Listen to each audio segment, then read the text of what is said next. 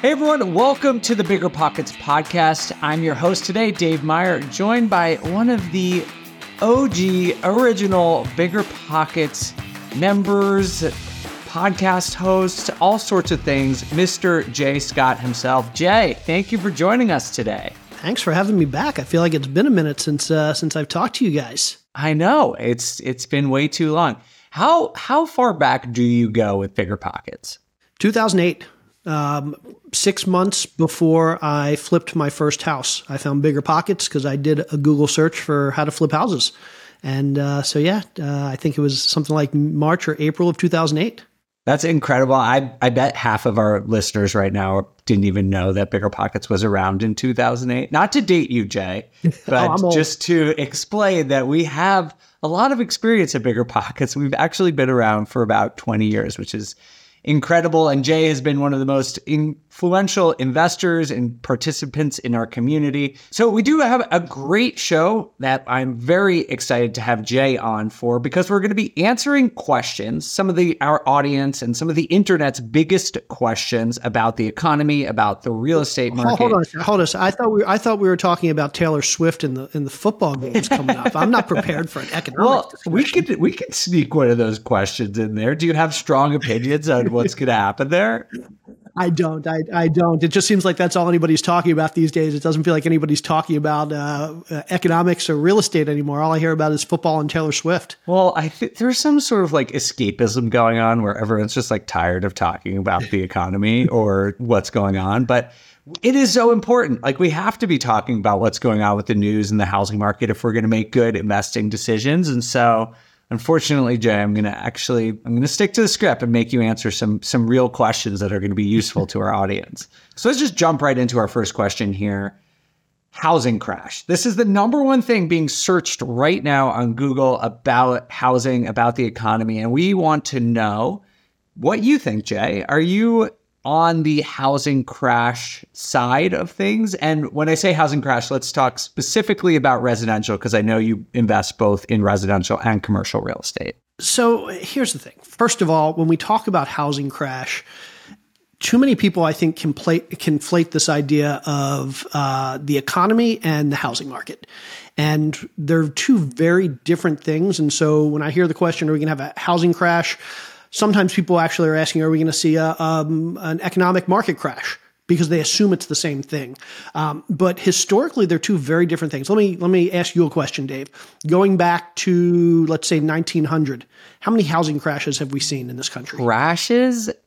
I want to say just one, but maybe two, because most of the data I look at is from like the 40s on. So I don't know if there was one during the Depression, but I'm pretty confident since then there's only been one. Yeah, there wasn't one during the Depression, and the only housing crash we've seen in this country was in 2008. We saw a little blip in the late 80s with this thing called the savings and loan crisis, which was another recession that was kind of tied to real estate. But for the most part, every recession we've had in this country, and we've had 35 recessions over the last 160 years, every recession we've had has been non-real estate caused. And typically speaking, when you have a recession that's not caused by some foundational issue with real estate's not affected. Now, 2008 was obviously a big exception. 2008 was a real estate crisis, and it was a real estate caused recession, and we saw a housing crash. But the problem there is that I think there's something called recency bias that we're a lot of us are falling prey to. It's the last big recession we remember, and so we assume that the next recession and the one after that and the one after that are going to be similar to the one we remember the best, which was the last one. But the reality is 2008 was very out of the ordinary. It was the only time we've seen housing crash in the last 120 years. So I think the likelihood of a housing crash anytime soon, and it's not just because of historical reasons, we can talk about other reasons. I think it's very unlikely that regardless of what the economy does over the next couple of years, I think it's very unlikely we see a housing crash or even a major housing softening. Well, see, Jay, this is why we bring you on here. You have so many good stats and an excellent opinion on this. And I completely agree with you about this. I was kind of calling it a year or two ago, this like housing market trauma that I think my generation, I'm a millennial, had. And a lot of people around my age, grew up during this era when the housing market was a disaster for most people.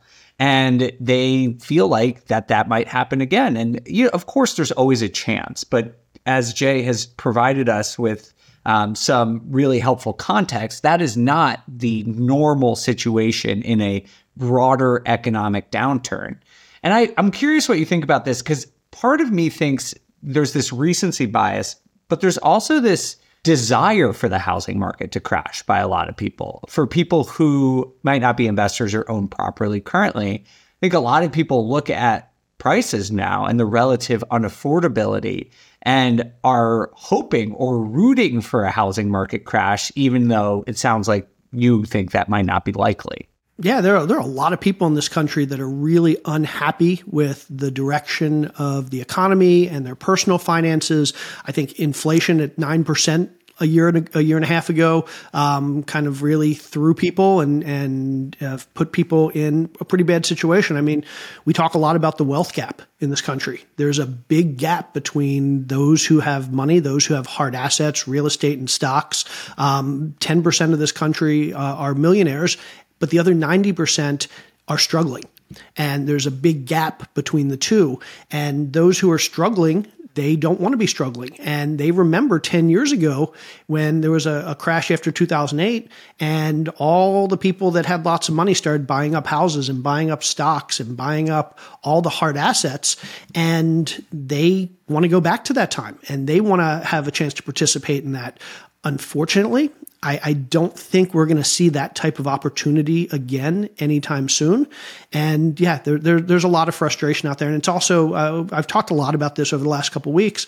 There's a big disconnect between economic data. The economy is looking really good purely from a data standpoint, but economic sentiment or public sentiment is just the opposite. There are a lot of people who don't feel like things are good.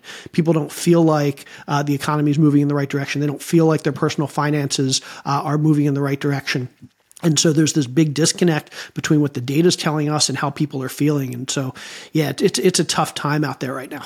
Okay, so I do want to dig into that disconnect that you just mentioned a second ago, and we're going to get right into that after the break, along with some of the other hottest questions in real estate, like when will mortgage rates come down? Will affordability ever improve? And what is the single biggest economic risk right now? Stay tuned. Remember when you had to pay to get a lead's phone number? It was like the dark ages, until Deal Machine made skip tracing a thing of the past. Now, with your Deal Machine plan, you'll get unlimited access to phone numbers and contact information for no extra cost. That's right, get high-quality, reliable information trusted by leading financial institutions, all fully compliant with the federal Do Not Call list. Explore over 150 data points, including age, gender, marital status, occupation, and a ton more. Trust me, this is the data you need for off-market deals. With new filters, people flags, and color-coded phone numbers, lead management just got a ton easier. Ready to step up your investing game? Sign up for a Deal Machine plan today and gain immediate access to this unlimited treasure trove of contact information and phone numbers. Just head to DealMachine.com/BP. Transform your lead generation and deal-making strategies with Deal Machine. Sign up today and start exploring the unlimited possibilities at DealMachine.com/BP. If you're in the landlord game, then you know the importance of solid tenant screening. That's where RentRedi steps in. Now, RentRedi's got an important new feature, proof of income verification. And get this, with Plaid certified reports, you'll see everything from income summaries to total earnings by month. Say goodbye to those gut check moments and hello to confidence in renting with RentRedi. RentRedi is included in your pro membership at BiggerPockets. If you're not a pro, they're offering a 6-month plan for $1. You can't beat that. I actually don't even know how they make money doing that, but it's above my pay grade, pal. Visit rentredi.com. That's RENTREDI.com and use the code BP Investor. That's BP, like BiggerPockets, Investor, like me, to get 6 months of RentRedi for $1, which is crazy.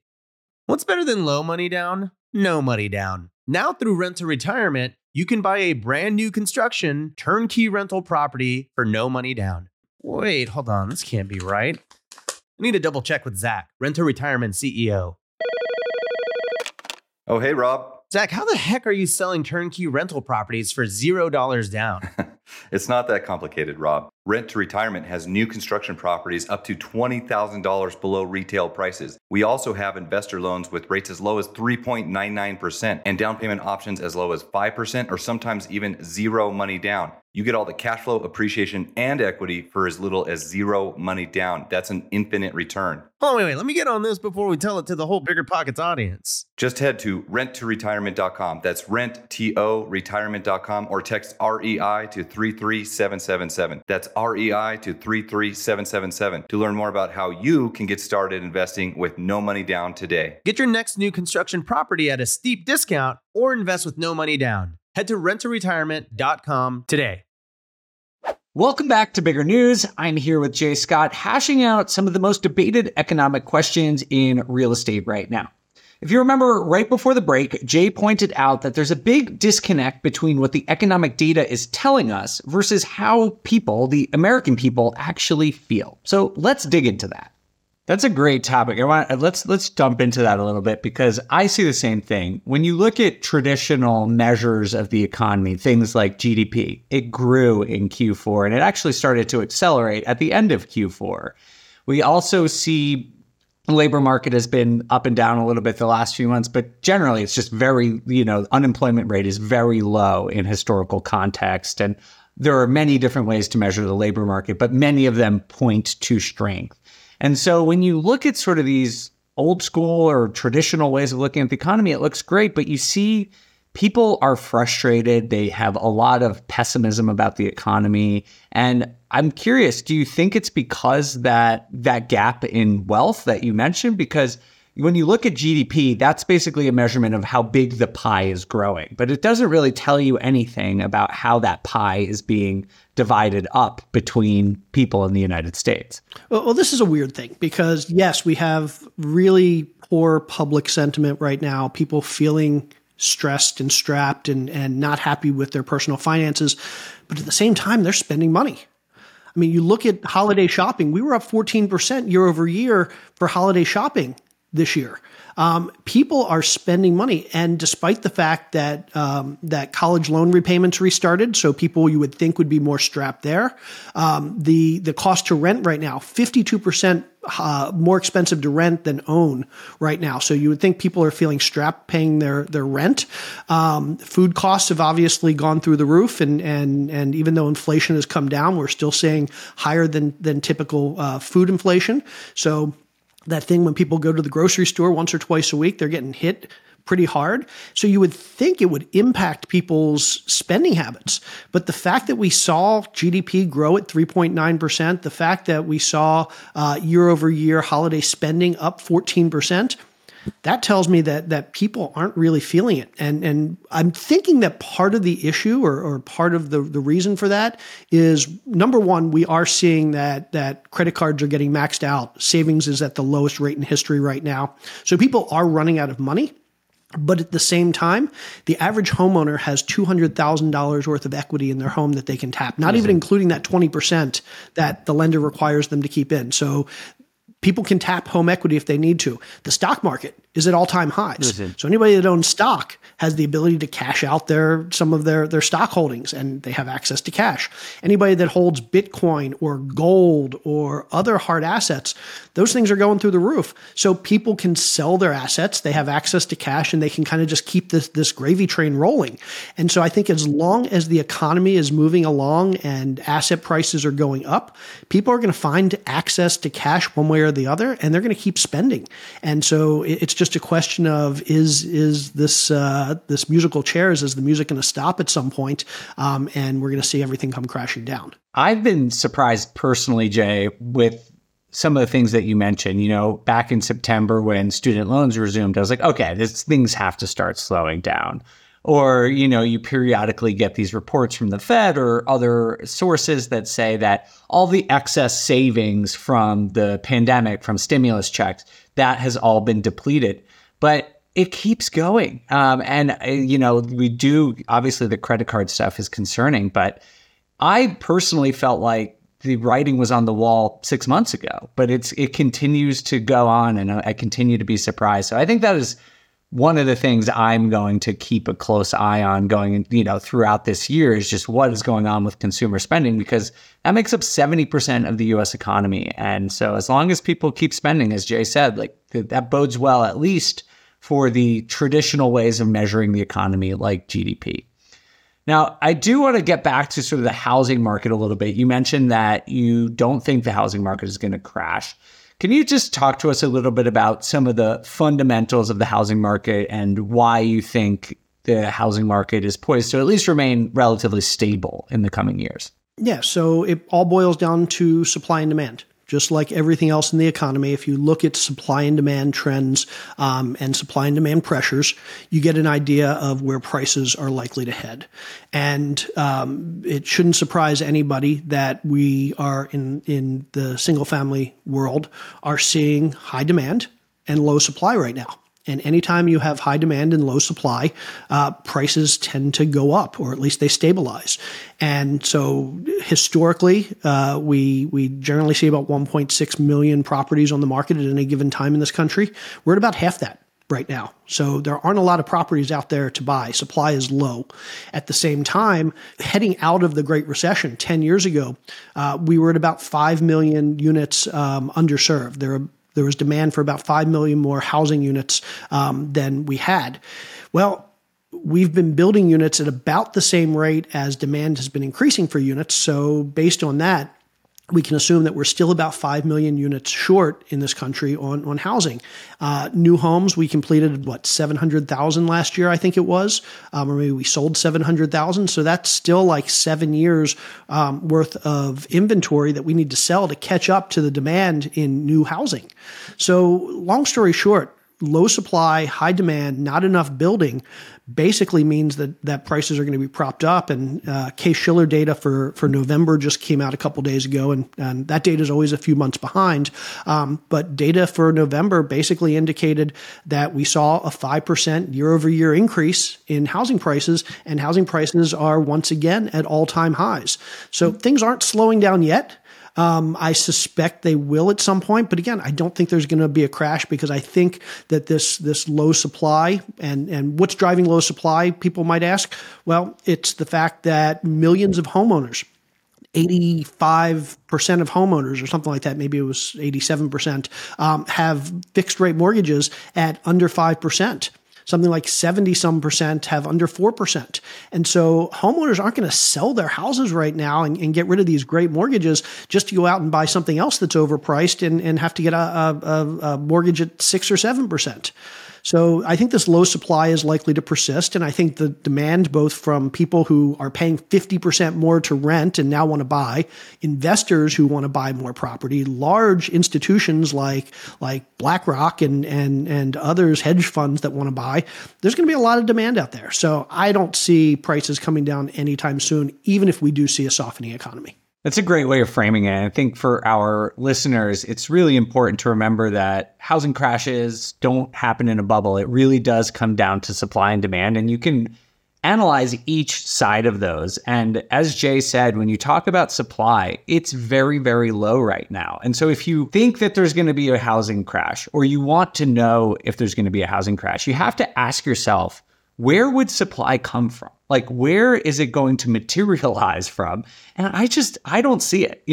Construction is actually doing decently right now, but it would take years at this decent clip to eliminate the shortage you talked about. You mentioned the lock-in effect, and that's constraining supply. It's also worth mentioning that inventory was already going down even before the pandemic because people have been staying in their homes longer. And lastly, I know a lot of people, especially on YouTube, talk about foreclosures coming in and starting to add supply, but there's just no evidence of that.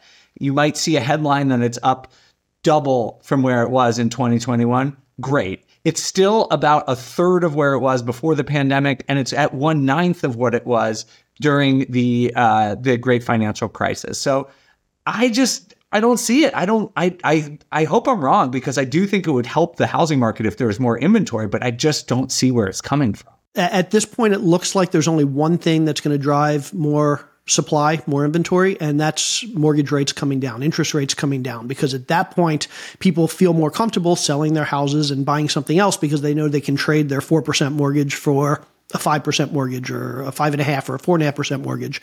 And so people are going to be more comfortable doing that. But what's the other thing that happens if interest rates come down? Demand goes up. Demand's going to go up. So even if we fix the supply problem, it's just the way we fix it is likely going to create more demand. And so I'm not saying that nothing could impact the market, but I think it would take some major economic shock. It would take a black swan event, or it would take some major economic softening, the labor market like imploding and unemployment spiking, something like that, before we really saw any major increase in supply. And there's no indication that we're anywhere near that. So I think we're going to see prices about where they are for the next several years. That's really important to note, that there's always a possibility of what's quote unquote called black swan events. Basically something Jay and I and no one out there can really predict. These are things like, the Russian invasion of Ukraine or COVID, things that just come out of nowhere and no pundits or people who are informed about the economy can really forecast those types of things. So of course, those are always there. But just reading the data on the supply side, I totally agree with you. Jay, just to play devil's advocate for a minute here, one way even if you couldn't increase supply, you could change supply and dynamics in the market if demand really fell. Like if people just didn't want to buy homes in the same way. And I do feel like, you hear these things that if housing affordability is at 40-year lows. And so do you have any fear or thoughts that maybe we see a real drop off in the number of people who want to buy homes, and maybe that would change the dynamics of the market a bit? I suspect that we will see that trend, but I think that's a 5, 10, 15-year trend. I don't think that's something that's going to hit us in the next year or 2 or 3, because again, it's pretty simple. Right now, it costs 50% more to rent than to own. And nobody in their right mind is going to trade their 3% mortgage to pay rent at 50% more.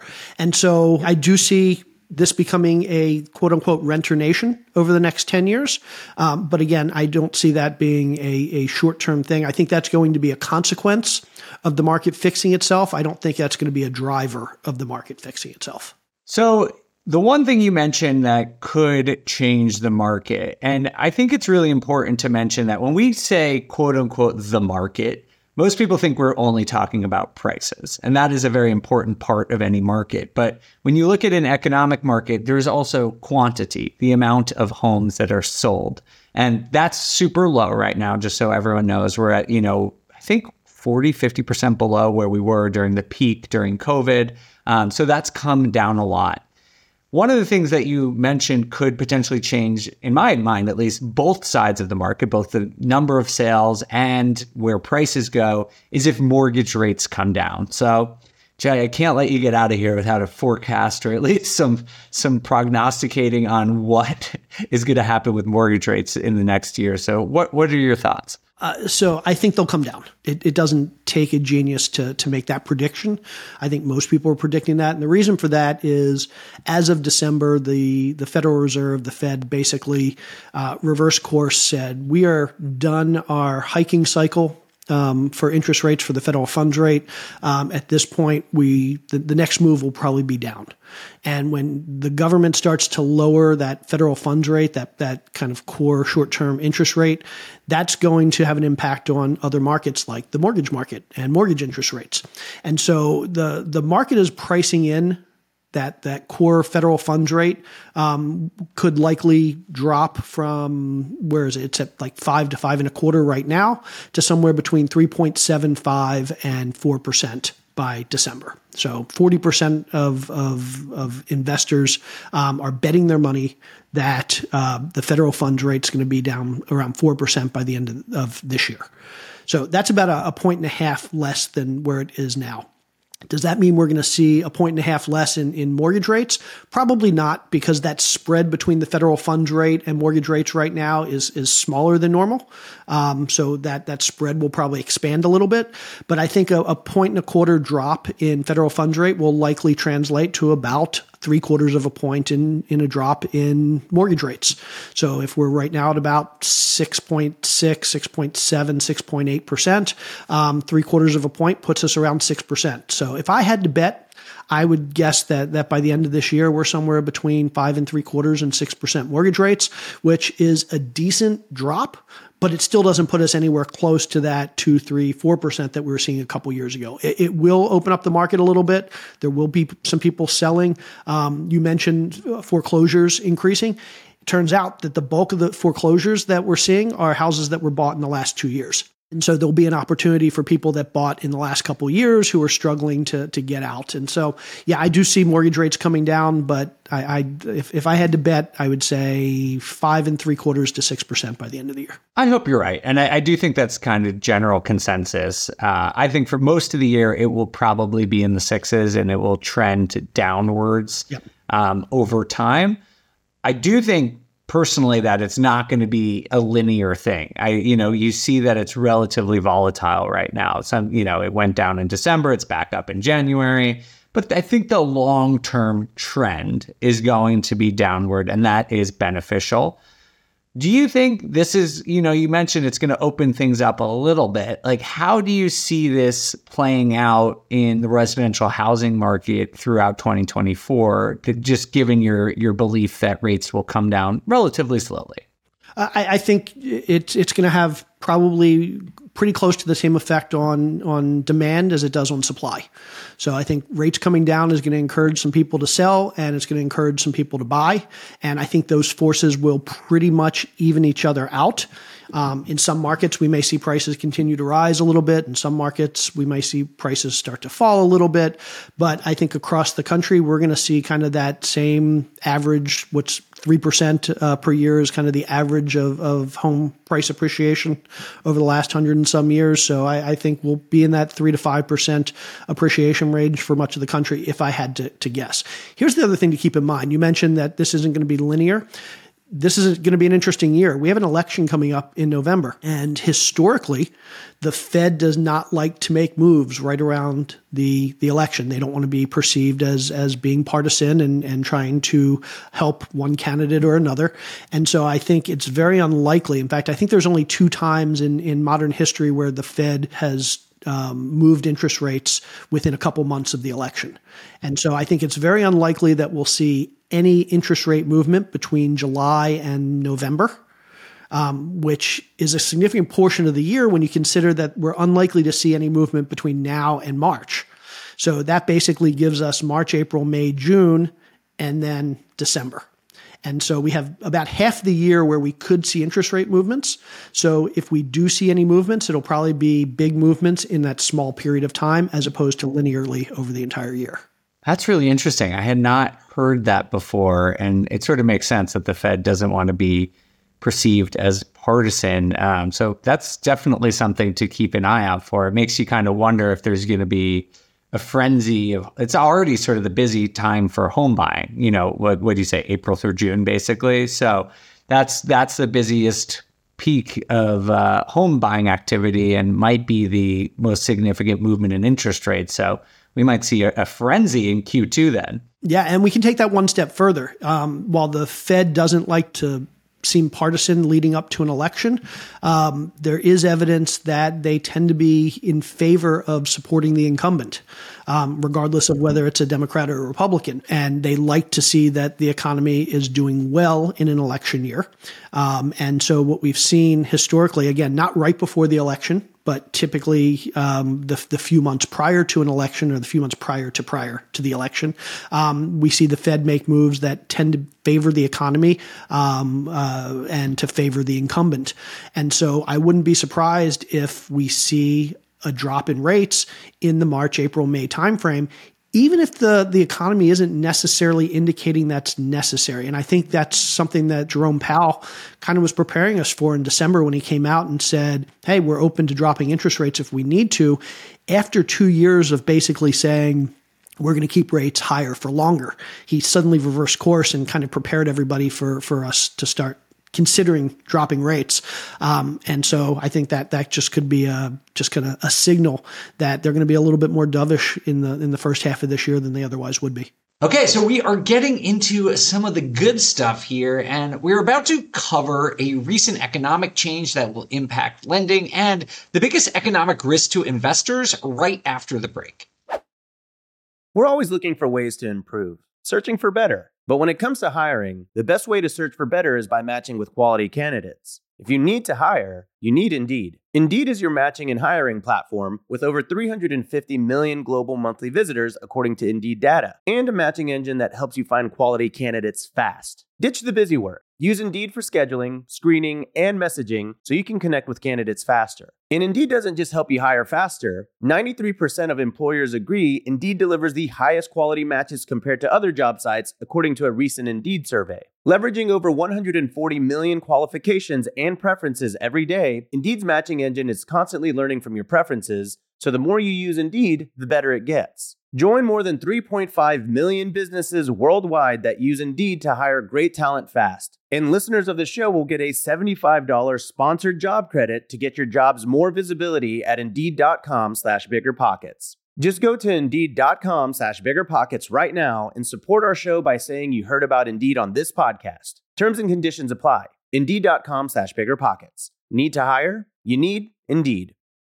Listeners, I'm telling you right now, it's not every day you find a game changer like RentRedi. They're not stopping with just tenant screening. They've rolled out proof of income verification. Let RentRedi handle the heavy lifting with automatic checks on financial stability and earnings. Plus, with Plaid certified reports, you'll have all the info you need right at your fingertips. RentRedi is included in your pro membership at BiggerPockets. And if you're not a pro, they're offering the 6-month plan for just $1. How great of a deal is that? That's 1/8 of a Chipotle. That's pretty good. Visit rentredi.com. That's RENTREDI.com and use the code BPInvestor. That's BP, like Bigger Pockets, Investor, to get 6 months of RentRedi for $1. You might think you want real estate, but that's not true. What you really want is passive income. With new investors struggling to find deals or get enough money to buy them and veteran landlords tired of the constant tenant phone calls, is there a better alternative? Actually, there is. Short notes from Connect Invest. Connect Invest is an online investing platform that allows you to easily participate in passive real estate investing, and all you need is $500 to start. Short Notes collectively funds a diversified portfolio of commercial and residential real estate projects across acquisition, construction, and development phases. You'll earn a fixed monthly income without the hassle of owning or managing real estate. Head to connectinvest.com/BP to create your account.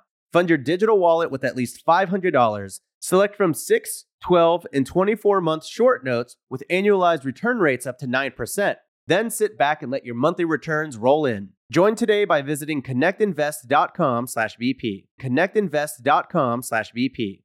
Are you about to sell a property? Wait like 60 seconds because this could save you thousands. Our friends at 1031 Pros have saved their clients more than $500 million with a B in taxes with 1031 tax-deferred exchanges. With the 1031 exchange, you can say goodbye to the huge capital gains taxes when selling and roll your property's profit into another investment that could make you even more. Whether you're an individual investor, part of a larger group, or a title or real estate agent, 1031 Pros is ready to help. Trust me, I've done 1031 exchanges on multiple properties before, and it has saved me tens of thousands in taxes, if not more. With over 30 years of experience, 1031 Pros has handled over 20,000 audit-free exchanges. And they specialize in all types of exchanges: delayed, simultaneous, reverse, and improvement exchanges in all 50 states. And right now, Bigger Pockets listeners can get $250 off any exchange by visiting my1031pros.com/BP. That's my1031pros.com/BP to get $250 off today. Oh, and make sure to mention Bigger Pockets when you call. They take care of our people over there.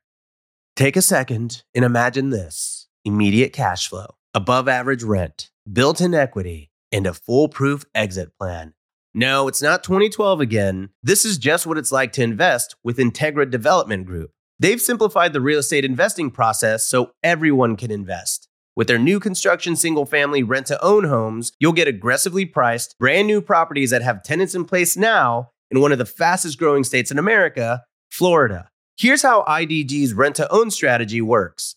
You get exclusive access to inventory with aggressive pricing thanks to IDG's builder-partner relationships. Then invest and collect immediate cash flow with tenants already in place at or very close to closing. With the demand for new builds, your tenants pay above market rent, so you rake in more cash flow. And you'll get built-in equity and appreciation with an already agreed to purchase price at year 3, helping the tenants become homeowners while you build wealth. That's investing simplified. So secure your next investment property today with Integra Development Group at IntegraDG.com. That's IntegraDG.com to start investing today. Welcome back, everyone. Jay Scott and I are in the thick of it, talking about the most pressing issues in real estate right now. Before the break, we got Jay's predictions on interest rates and what we can expect from the Fed in 2024. While we're on the topic of the Fed, and man, I pray for the day we don't follow the Fed as closely as we've had to the last couple of years, but they basically made an announcement in a different part of their directive here and announced that the Bank Term Funding Program is ending on March 11th. Jay, can you just tell us a little bit about what this program is and what this means for the financial system? Yeah, so last March, there was this big regional bank called Silicon Valley Bank. Anybody that wasn't paying attention, basically. It feels so long ago. There's so much has happened since then. I can't believe that was only a year ago. It was less than a year ago. Crazy. Yeah. But basically, this bank, they bought a whole lot of treasury bonds, and based on the movement of those treasury bonds, the value of those bonds fell considerably. The bank was in a bad financial situation, or it was looking like they could be. So a lot of not investors, but depositors in that bank started to take their money out. And a lot of those depositors were venture capitalists and startup tech firms that had literally millions of dollars in the bank. And so some ridiculous amount of money, like closer to $50 billion, was at risk of flowing out of that bank over a couple days. And the bank essentially became insolvent. The state of California basically took the bank into receivership, and the federal government said, we need to make sure that this isn't like a broader issue that contaminates other parts of the banking sector. And so they set up this thing called the Bank Term Funding Program, where they told banks, if you're in this situation where you bought too many treasury bonds and movement in bonds has caused you to lose a lot of money, come to us and we'll give you a loan against those bonds to ensure that you have lots of cash on hand and you're not facing this crisis. So they set up this thing called the Bank Term Funding Program, which was a way of loaning money to these banks that said they needed it. And between March of last year and June of last year, banks basically went to the fund and said, we need $100 billion. Oh, just that? Yep, $100 billion. A lot of it was in the first couple weeks, but over the first 3 months, $100 billion was borrowed from this fund. For the next 6 months through November, December, essentially nothing was borrowed. Basically, banks indicated that they were in a pretty good position. They didn't need to borrow money from the government, and they were very favorable loan terms, by the way. But banks basically indicated we don't need to borrow. Then in December, the Fed started talking about, or the Treasury started talking about getting rid of this program. It was supposed to be a 1-year term, which means the program would end in March. Right around the time they started talking about getting rid of the program, suddenly banks started borrowing again. Banks went back to the program and said, I need money, I need money, I need money. Yeah. And it went from $100 billion borrowed to $170 billion over the course of about a month. So the most likely scenario here was that banks realized that they were getting near the end of having the ability to borrow cheap money from the government. And so not because they needed the money. If they needed the money, they probably would have gone and gotten it sooner. But because they saw an opportunity to get this cheap money, they went and they took another $70 billion. And so a lot of people are looking and saying, well, obviously this program still needed because another $70 billion was borrowed over the last 2 months. Banks are still in need. But the more likely scenario is that banks were just taking advantage of this cheap money, and that's the reason they borrowed. And there haven't really been any banks that have needed the money since last June. So I don't see them phasing out this program as of March to be a big deal. They've also said, the Fed has also said that anybody that's borrowed money doesn't need to pay it back right away. They can pay it back over years. So there's no risk to the banks that have already borrowed. And more importantly, even if they were to get rid of this program on March 11th, I think the date is, if on March 12th there was a bank that was in trouble, I have a feeling the Fed would step in and say, okay, we're gonna bail you out. So I don't think there's a lot of risk here. I think it's something that's going to be talked about over the next 2 months a good bit. But I think at the end of the day, it's going to be a non-event, and the government's already indicated they're going to bail out anybody that's in trouble. So anybody big enough that's in trouble. So I don't see this being any real issue anywhere. In a way, you can see it as a sign of strength, right? If the Fed is feeling confident enough, as you said, they'll bail out people who need it. And if they're saying basically people don't need it, hopefully that means that the acute issues with the financial system last year with Silicon Valley Bank and a couple of the follow-ons after that is alleviated. And now there's a little bit more confidence in the banking system. So that's great news. Yeah. And those banks that had trouble last year, they were in a very specific sector. They were in the tech sector. Their profile of borrower and depositor was very different than the typical bank. And that led to a lot of the issues, not so much an issue with the underlying banking system. All right, Jay, last question before we let you get out of here. Is there one economic issue or risk that's keeping you up at night, or what are you most worried about or going to be following the most closely this year? I've been saying this for a good 6 or 9 months now, but I think the biggest risk to our economy is the cost of debt for small and medium-sized businesses. There are a lot of businesses out there that need debt to run. They rely on bank loans or SBA loans, or maybe they need equity. They get money from venture capitalists if they're in the tech space.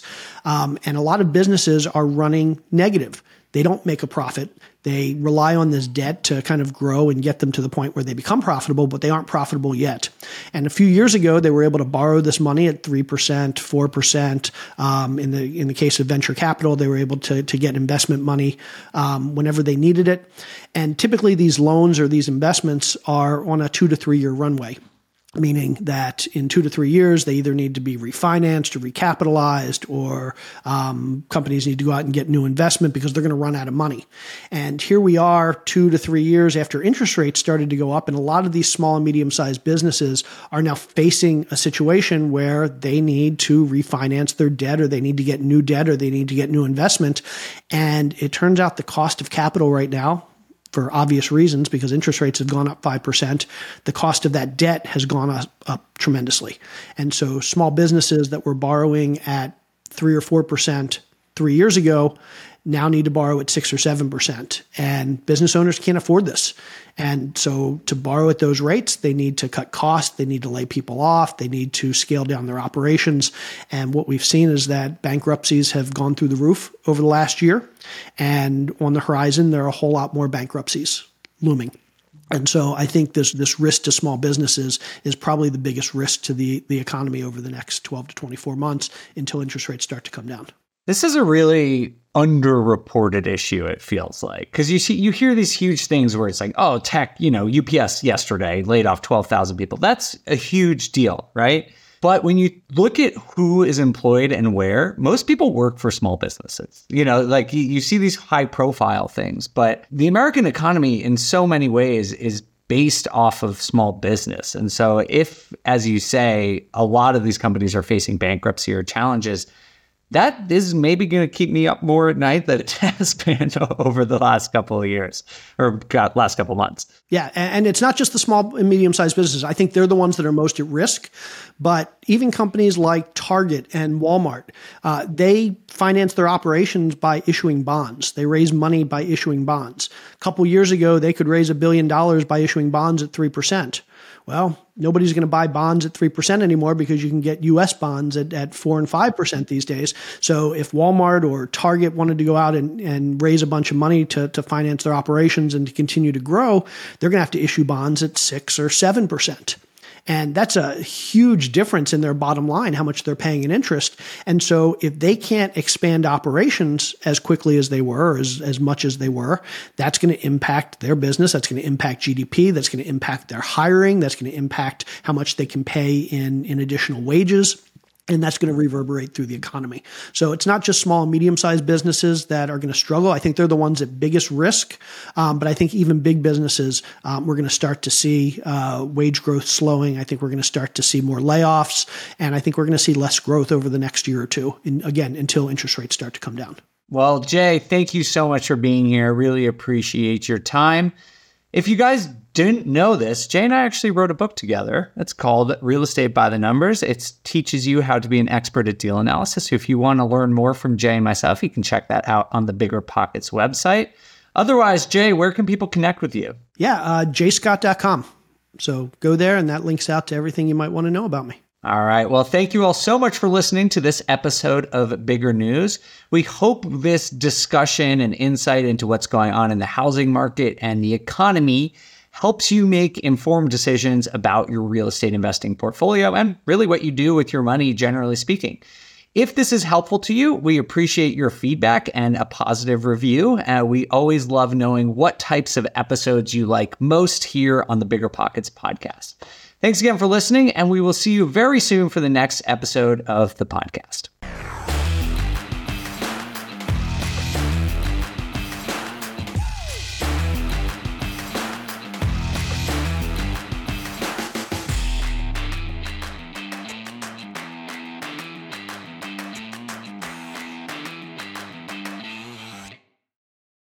There's a reason small multifamily investing is so popular in the Bigger Pockets community. With just a 3.5% down payment, you can own up to 4 different units. Think about it. If you house hack and live in one of the units, you still have 3 different groups of tenants helping you pay down your mortgage every month. 4 kitchens and bathrooms you could renovate to increase your property value. 4 different Airbnbs, medium-term rentals, or other rental strategies that you can try in one property, all in just one transaction. Of course, the question is, where do you find a small multifamily property that you can actually afford? Which market and which deals are best for you? Once you close, how do you manage it, optimize it, keep scaling, and living your life without being tied down to 4 leaky toilets or 4 fussy tenants? All great questions, my friends. All to be answered in the upcoming Small Multifamily Bootcamp with Chris Lopez and Leica Devatha. So if you're serious about growing your portfolio with this highly efficient strategy, head to biggerpockets.com/4, F-O-U-R, today and join us in the Small Multifamily Bootcamp.